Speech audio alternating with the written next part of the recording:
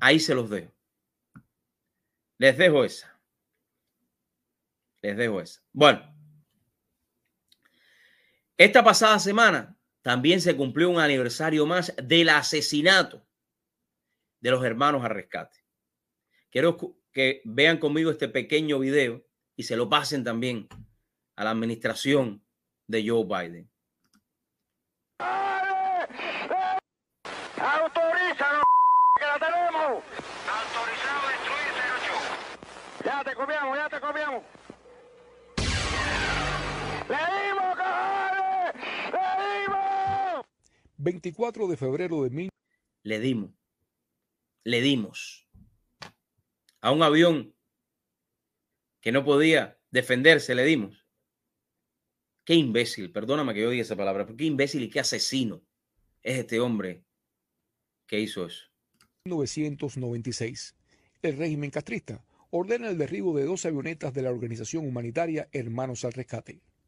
4 aviadores son pulverizados en el espacio aéreo internacional.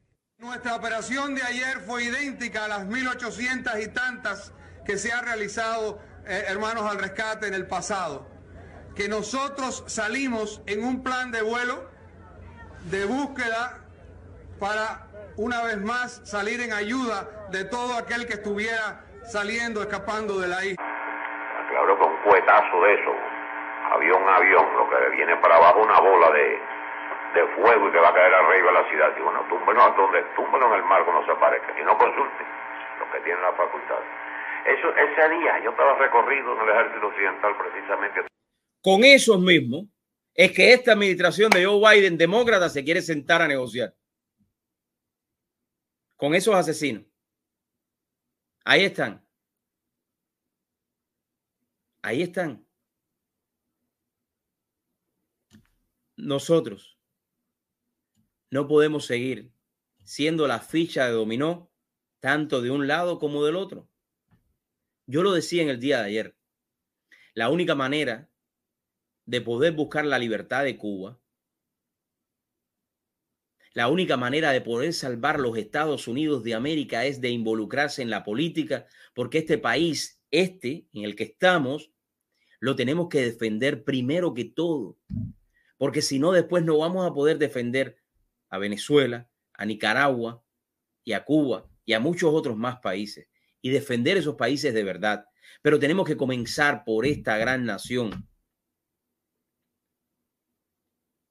Y hay que comenzar ayer, no mañana. Cuando usted ve este video, y usted escucha la noticia, una noticia que te entra en el cerebro y como que no se moldea, de que los dictadores se van a reunir con esta administración, hay un choque duro. Hay un shock. Es el momento en el cual tú te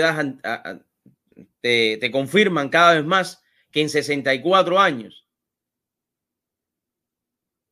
a muchos en los Estados Unidos no le ha interesado la verdadera libertad del pueblo cubano.